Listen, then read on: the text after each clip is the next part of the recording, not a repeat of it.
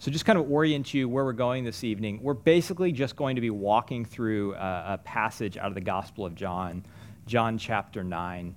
So if you have your Bibles, you can go ahead and turn there. I touched upon this passage last week, and I really kind of wanted to dig deeper. It's one of those sermons that I think we need to hear, but it also, as I was preaching it this morning, I realized it's also, it's a bit challenging. It challenged me, and I hope it'll challenge you, but also it's a fairly long passage, so there's also a challenge because it's just going to have to walk through this passage. And so we do different things. We're not always the same way, but it's going to be a bit more Bible tonight, if that's okay. I may not have as many funny stories. I will do my best to make fun of myself and maybe provide you with some humor. So one of the things that makes being a pastor difficult is just that everyone has Jesus figured out, or many of you have Jesus figured out. Like, right, you've read the Bible for yourself, or you've had a pastor in the past read the Bible and tell you how to interpret it, and so you're pretty sure you know what Jesus thinks. And so then when someone has a differing view of what Jesus thinks, it can sometimes not go as smoothly as one might hope. And this has happened all throughout church history. Because we all have this vision of who Jesus is. And so this evening what I want to do is I want to talk about the Jesus who reveals. Because I believe ultimately, at the end of the day, Jesus reveals who God is. Because the way that you view Jesus, who you view Jesus as being, is how you view God. And the problem is that so many of us have these very fixed views of Jesus, which then fixes our view of God and often keeps us from seeing what God is doing in the world and keeps us from being able to see with fresh and new eyes. And one of the things, particularly in the Gospel of John, that we hear over and over and over again is that Jesus is the light of the world. Jesus shines light into the darkness. In fact, in John's Gospel, which really highlights this, it appears over 30 times. John just keeps saying over and over, Jesus is the light of the world. Jesus illuminates our darkness. And so the story we're going to look at today is actually about someone who Jesus heals of his blindness. But the subtext behind this passage is that we also have a spiritual blindness. And there's also spiritual pride that keeps us from fully seeing who Jesus is and fully seeing who God is and how God acts in the world. So if you have your Bibles, turn with me to John chapter 1, beginning with verse 1. As Jesus went along, he saw a man blind from birth. And his disciples asked him, "Rabbi, who sinned, this man or his parents, that he was blind?" Now, this man lived in a very different time than us. So in the time of Jesus, if you had a disability, you were basically on your own. There was no support systems. There was no place you could go for help. There was no Braille edition of whatever form you were filling out. You were basically pushed to the margins of society. You were left to beg and hope that somebody would take pity on you and would give you some money. And so this guy is sitting at the gates, and he's sitting, when Jesus walks by and Jesus sees him, he's sitting at the temple gates. And the reason he's sitting at the temple gates, the Bible doesn't say this is my guess, is he's hoping to play in one of two things. Either the generosity of people going to the temple, right? Sometimes when you're on your way to church, you do this, on your way to church and someone asks you for money, you feel a little more inclined because you're like, I'm going to worship Jesus, I really should give this person some money. So they're hoping to get your generosity. Or on the flip side, he's hoping to get your guilt, right? And so he's sitting at the temple gate because he's hoping to play on your generosity or your guilt, right? So this man is sitting there with his jar begging for money. And right now, as the story starts, he doesn't even have a speaking role. He is simply sitting in the background, and he is just he's just providing a backdrop for this conversation. And about this time, so he's sitting at the temple gate, Jesus and his disciples come walking along. Remember 3 weeks ago, we talked about what it means to be a disciple. And to be a disciple of someone, to be a disciple of a rabbi, meant that you followed in their footsteps, literally. So I was thinking about this scene. Jesus comes walking wherever he goes, and I just have a feeling that Jesus walks at a really fast clip. I don't know why, but it just kind of scurries as he goes along. And then 12 disciples are like scurrying behind Jesus, kind of like a mama duckling. And I don't know why. So anyway, Jesus is scurrying along like a mama duckling, and as they're doing this, they're having conversations about God and theology and heaven and Scripture and all these really deep and important topics that a rabbi would have conversations with his apprentices about. And when they see this man, the question is not, hey, Rabbi, why is there suffering in the world? Or, Rabbi, why does this man have to suffer? No, they already know. They know why this man is suffering. He is suffering because he or his parents sinned. Like, their categories are fixed. So they say, Rabbi, who sinned, this man or his parents?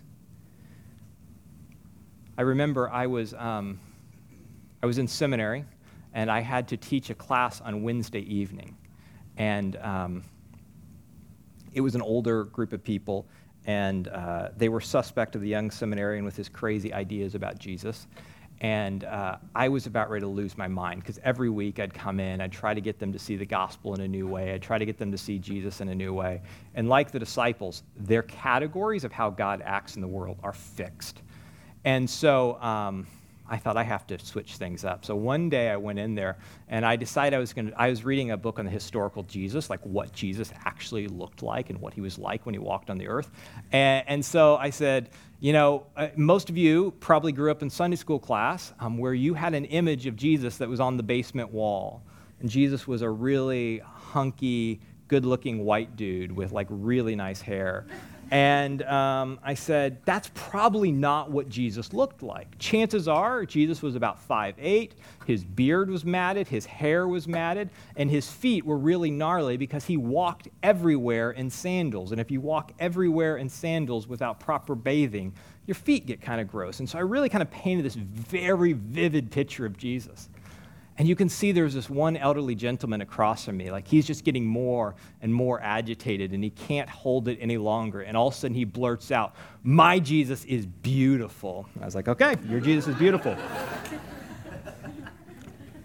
We don't like people messing with our conceptions of Jesus. We don't like people messing with our conceptions of God. And so when the disciples see this man, they already know the answer, that this man has a disability because someone has sinned. And Jesus says, neither this man nor his parents sinned. And then he says this phrase that at first glance I'm really not sure how to take it, because neither this man nor his parents sinned, but this happened so that the work of God might be displayed in him. Now that can be read one of two ways. Some people read it as God caused this thing to happen to him. God caused this blindness so that someday Jesus would be walking along, see him, and heal them, and then they'd be like, whoa, God is great. That's one way you can read it. I think the better way to read it, or the way that I would choose to read it, which I think is the better way to read it, is that what Jesus is saying is, this man here that you see as being defected, this man that you see here as being worthless, because in that society, if you had a disability, you were seen as being someone that you must have done something wrong. Maybe you didn't do something wrong, but clearly your parents did something wrong. Someone had pissed God off. And so that is why things were the way they were. And Jesus is saying, no, this person that you view as nothing, that you walk by every single day and just think, wow, that poor, helpless soul. No, actually, he is someone that God is going to show his glory in. That person that you think is completely worthless, that has no value, that you think is broken because of something he has done, no, that person is going to be someone through whom God is going to show a great and mighty work. This blind man sitting at the gate, he would have been a social reject. Every day he would have come and lived under the shame and the guilt that everyone that walked by him assumed he must have done something to deserve this. Can you imagine that, living in that state of self-hatred and self-doubt? And every day this man would be dependent on others to get around. He would be dependent on others' generosity. And then Jesus shows up. Jesus shows up, and simply as he walks by, he gives dignity. And he says, this man will display the glory of God. Jesus elevates outcasts. He does this all throughout the scriptures, all throughout the New Testament, all throughout the Gospels. Jesus constantly takes those who everyone else kind of overlooks or casts dispersion on, and Jesus elevates their status. One of the things that we see constantly is that Jesus shares a table with people, right? He's always eating food, which is actually why we're called the table. Our first sermon series ever was about Jesus having meals with people. But what's interesting is that Jesus shares meals with the religious elite. Like Jesus rolls with the really important religious leaders of his day. So Jesus and the Pharisees are often sharing a meal. But at the same table that Jesus shares a meal with the Pharisees at, he also shares with the outcast. He shares with the sinners and the tax collectors and those who've been pushed by the margins of society. And by doing so, Jesus elevates everyone and puts them on the same status. Verse 4. While it was daytime, this is one of the times when Jesus just kind of talks in riddles. While it was daytime, we must do the works of him who sent me. But night is coming when no one can work. While I am in the world, I am the light of the world. Jesus is saying, this man who is here, and my mission is to reveal the glory of God to the world, to bring restoration and renewal and shalom. Jesus is the light that dispels and disarms the darkness. And then what does Jesus do? The next thing he does is totally weird and totally gross, and I don't know why Jesus did it, but anyway, it's in the Bible, so we're going to read it. So in verse 6, he says, After saying this, he spit on the ground and made some mud with saliva, and he put it on the man's eyes. Now, why? He is Jesus. All throughout the Gospels, he's like, hey, dude, you're dead. Rise up and be alive. Oh, you person who can't walk, stand and walk. But this moment, this guy, for some reason, he spits on the ground and takes the mud and cakes it on this guy's eyes. And then, now this is what I would do if I'm going to go through all this theatrics. Then I'm going to maybe just like pull it off or wipe it off and say, Bazinga, or whatever you say, and it'd be like, he could see. But no, what Jesus says is, he said, go, he told him, and wash in the pool of Siloam. This means actually, which means sent. Go and wash in the pool of sent. Or go and wash in the pool of go. And so the man went and washed, and he came home seeing. This is crazy. Jesus and the disciples waddling through town, they see this man at the temple gate. They reach down. Jesus starts spitting on the ground. This man is kind of still like, there's been no conversation. In fact, we're going to see it doesn't happen until later about who Jesus is or any of that, right? He's not convincing this man. All of a sudden, Jesus is putting mud on this man's eyes and saying, go and wash in the pool. And the man goes and he can see. He can see. Think about the faith that must have taken, the obedience that must have taken. And I think at this moment, this dude doesn't have a whole lot of faith, because this is one of the things I think we often get wrong. Often what God calls for is for obedience. Faith often follows obedience. This guy doesn't have much faith. In fact, that we see at the end of this passage we're going to read, the faith comes at the end. Right now, God is just calling for obedience. So he gets up and he walks and he's like, this is weird, but what do I have to lose? And he goes and he washes and he can see. I found myself in situations like this where God calls me to do something absolutely ridiculous, and my faith lagged behind obedience. I mean, that's the story of planting this church. I mean, I wish I could tell you, and in fact, I sometimes try to narrate it, that I had so much faith and I planted and I knew that God had our back. But honestly, there were so many Sundays I went home and you can ask Charla, was just sure that this was going to fail because it was the worst sermon ever, because I babbled on about theology for an hour and people's eyes glazed over. And I would say this was a mistake. And then people begin to come and people begin to find community and new life and friendships are formed and all these amazing things happen. But the faith followed the obedience. Some of you, God is calling you to do something ridiculous right now, hopefully a little less ridiculous than spitting in mud and putting it on someone's eyes, but he's calling you to do something ridiculous. And you may not have the faith, but maybe you just need to step out in obedience. Maybe you just need to step out in obedience, and God will give you the faith. So he goes to the pool and he washes, and he can see, and he is no longer blind.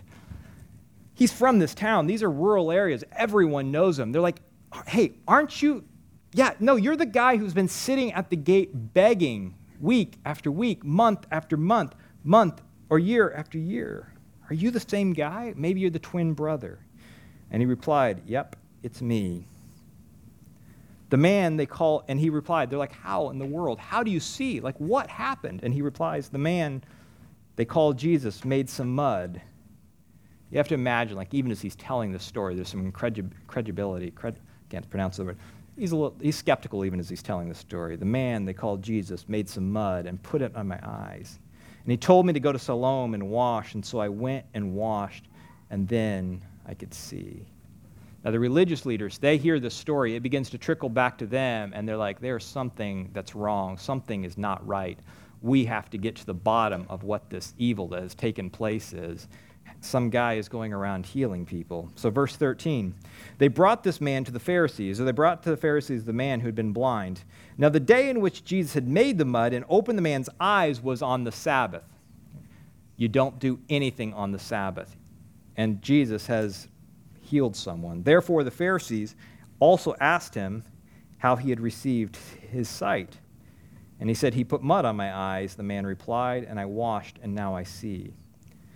And some of the Pharisees, right, their spiritual blindness, their spiritual pride kept them from seeing the work of God in the world. Because what's their first response? How can, this man is not from God, for he does not keep the Sabbath. But others asked, how can a sinner perform such signs? So they were divided. I thought of this, the verse that scared me as a child was about sinning against the sin against the Holy Spirit. If you've grown up in church, you may remember this. The only sin that is unforgivable is the sin against the Holy Spirit. And I used to go around a lot worried that I had committed the sin against the Holy Spirit. It's scary stuff. And when I dug down, what I realized is the sin against the Holy Spirit is simply seeing the things of God in the world and saying they're not of God. Because the moment we begin to name the work, the moment we lose eyes to see God moving and we begin to call what is of God and say, oh, that can't be of God, the moment we no longer have eyes to see what God is doing, we are no longer able to follow. Right? That's how we shut ourselves off from God. Which is why people want to knock other pastors or other churches. I'm like, it makes me really nervous because God is moving through them. There's something is happening. I am not going to disparage the work that God is doing. Are they doing it how I would? Do I think they're a bit weird? Yes. But that's not the point. The point is that God is working in and through them. And the thing is, not everyone gets it right. You're not going to believe this. This is true, though. I sometimes don't get it right. And I know it's really hard to get your head around that. But not everyone gets it right, but that doesn't mean that God isn't working in and through them. But the Pharisees cannot get beyond the fact that this man does not keep the Sabbath. So clearly the good work that he is doing, the sign that God's kingdom is emerging in their midst, must not be from God. He broke the Sabbath. This blind man is standing before the religious leaders, and they're arguing. They're the religious elite, and they're arguing about how this man can see. Then they call him back a second time. The man's got to be getting a little agitated. In fact, we see he gets a little agitated. They call him back a second time because they get in this big fight and this big argument. I think they're split. The Pharisees are split. Some are like, yeah, that's of Jesus, or that's of God. And the other half is like, no, he did not keep the Sabbath. And rabbis are like yelling at each other. It's really awkward. So finally the man just kind of slips away. That's not all in the Bible, but most of the argument is. So they call him back again. And then verse 25 is one of the most powerful passages in all Scripture. Because he replies, right? They're asking him, is this man of God? And they're peppering with all these questions. And did you see him do anything else weird? Any other rules he's broken? And then this man says, whether he is a sinner or not, I do not know. One thing I do know, I was blind and now I see. And some of you are in this space in life. You're like, people are wanting you to explain everything and sort everything out about your faith. And particularly those of you who are just starting your faith journey. And you're trying to talk to your friends and explain to them what you believe. And you're like, I don't even have categories to explain it all or the words to explain it all. All I know is that I experienced something in Jesus, right? I touch the hem of Jesus' garment and I experience new life. I don't even have categories to make sense of all this. I cannot explain to you exactly what happened or what's going on. All I know is I was blind and now I see. Verse 27. He answered, this is the man who's been blind. I have told you already and you did not listen. Why do you want to hear it again? He's getting agitated. He's starting to yell. Why do you want to hear it again? Do you want to become his disciples too? And then they start sputtering all over themselves, and they hurled insults at him, and they said, you are this fellow's disciple. We are disciples of Moses. We know that God spoke to Moses, but as for this fellow, we don't even know where he comes from. There's a lot of dispersion in those words. Now the man answered, that is remarkable. You don't know where he comes from. So the man who's been blind is now taking their logic and flipping it on them. He said, this is remarkable. You don't even know where this man comes from. Yet he opened my eyes. We know that God does not listen to sinners. You know that. You've just been talking about this. God doesn't listen to sinners. He listens to the godly person who does his will, and no one has ever heard of anyone opening the eyes of the blind. If this man were not of God, he could have done nothing. So the Pharisees decide, you know what we're going to do? We're going to toss this man out because he's messing with our categories, right? The ideas that we have about God, this guy is causing us to have some questions and division. And so what do? They cast him from the community. And they say this. They say, you were steeped in sin from birth. How do we know? Because you had this issue. You were steeped in sin from birth. How dare you lecture us? I can hear I cannot speak tonight. They were mean to him. And then Jesus says, or when we read, Jesus heard that they had thrown him out, and Jesus went and found him.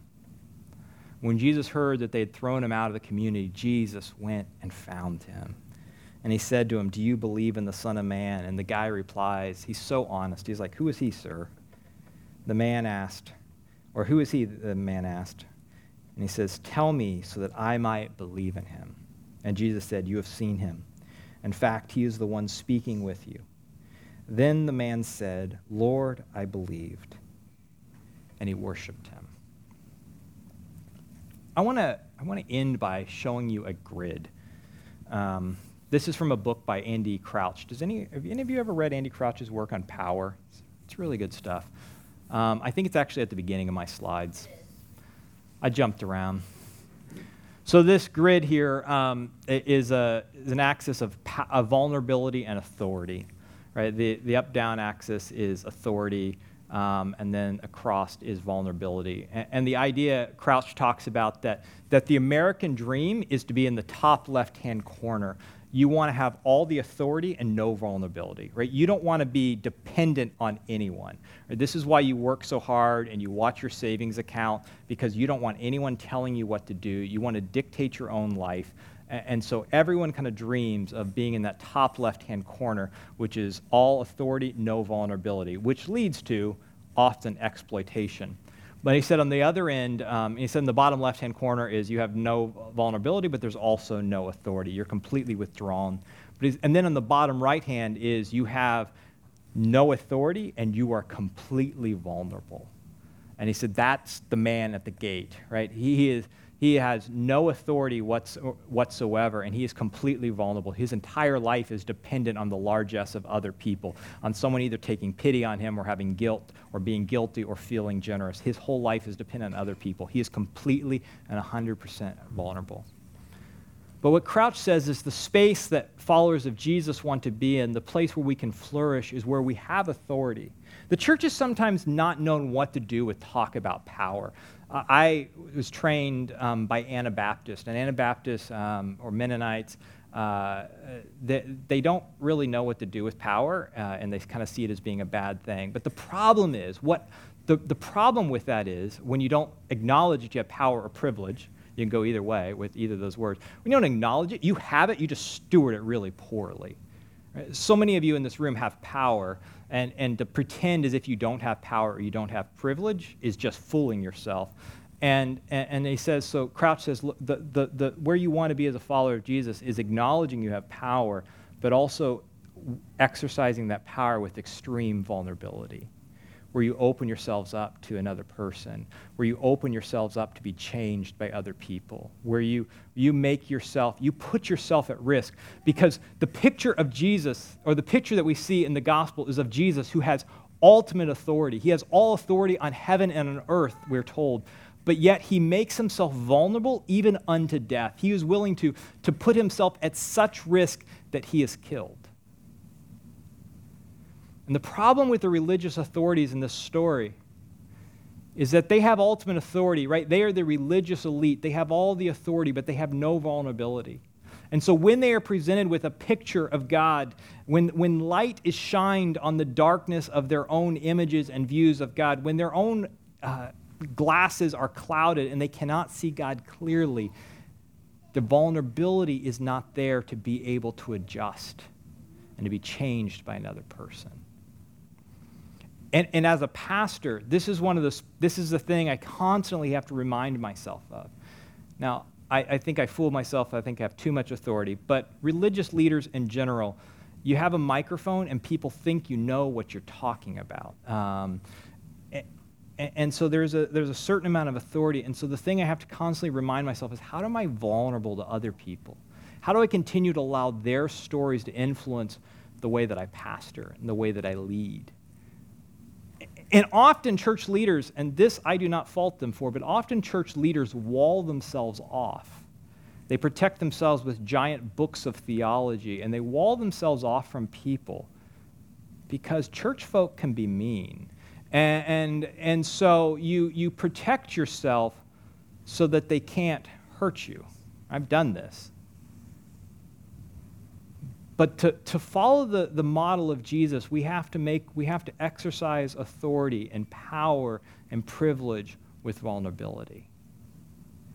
And so my challenge this evening from the story that Jesus tells is to ask yourself, where in this quadrant are you? Now, some of you are in the bottom right-hand corner. You have absolutely no authority and you are completely vulnerable. And to you, Jesus says, you have so much worth. Like, I see my glory in you. I'm going to do things in and through you that you had no idea was possible. And if you don't believe me, just go and read the entire Bible. It is one story after another of people who are vulnerable, people who mess up, people who have absolutely no right to do anything of note. And those are often the people that God ends up using. And the people who end up being humbled are the ones in the top left corner, right? It is those who are exploiting other people, those who have ultimate authority and no vulnerability. They end up amounting to nothing. And they end up like Nebuchadnezzar, King Nebi, out crawling, eating grass. Right? That's how they end up. But the people that God uses over and over, the ones that God sees glory in, are the ones that have in this bottom where everyone else sees that they just don't have anything to offer. But some of you are in this top quadrant. You've got a lot of authority. You've got a lot of privilege. You've got a lot of power. When you call, when someone sees your number pop up on their cell phone, or they're like, I got to answer this because this person's important. They're the boss. And if you're in that space, the question I want to challenge you is, how are you exercising vulnerability? How are you opening yourselves up to other people? How are you opening yourself up to the stories of other people? This is kind of, in some ways, kind of the foundation of the lament service we had the other evening, is coming together and hearing each other's stories and being changed by those stories and realizing what life is like for people who have had different experiences than your own. And I even felt like I had to kind of like tell people as we were entering into that space, hey, by the way, if you hear anything that makes you put up your defense, you can lower it. Be vulnerable.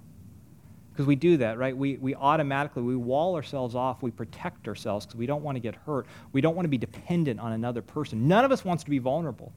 I mean, we love to talk about authenticity and vulnerability, but none of us really wants to be vulnerable.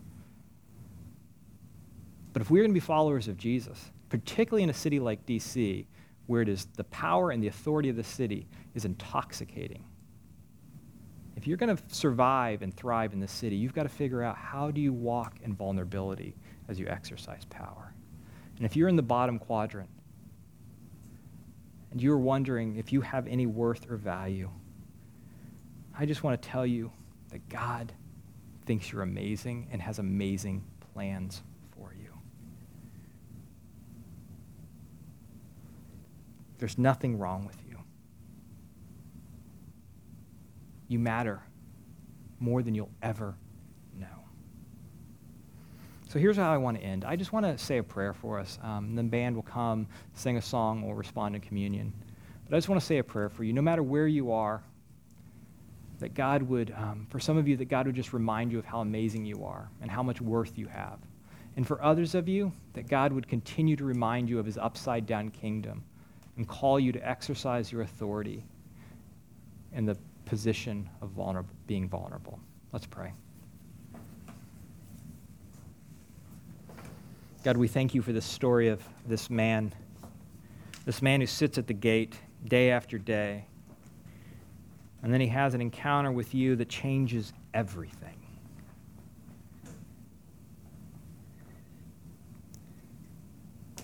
I think there's someone in this room this evening that they need that encounter with you, that to be reminded that they have worth and they have value and that you are going to do amazing things in their lives. But to others of us who have insulated ourselves from other people because we're afraid, I pray that you would help us to lean into our vulnerability, to become vulnerable. That we would understand that the way of your kingdom is through exercising power and authority from the position of weakness. And I pray that you'd continue to shine light into those areas of our lives where we don't look like you. In those areas where we have not been vulnerable. Continue to shine your light into the dark places so that we may look more like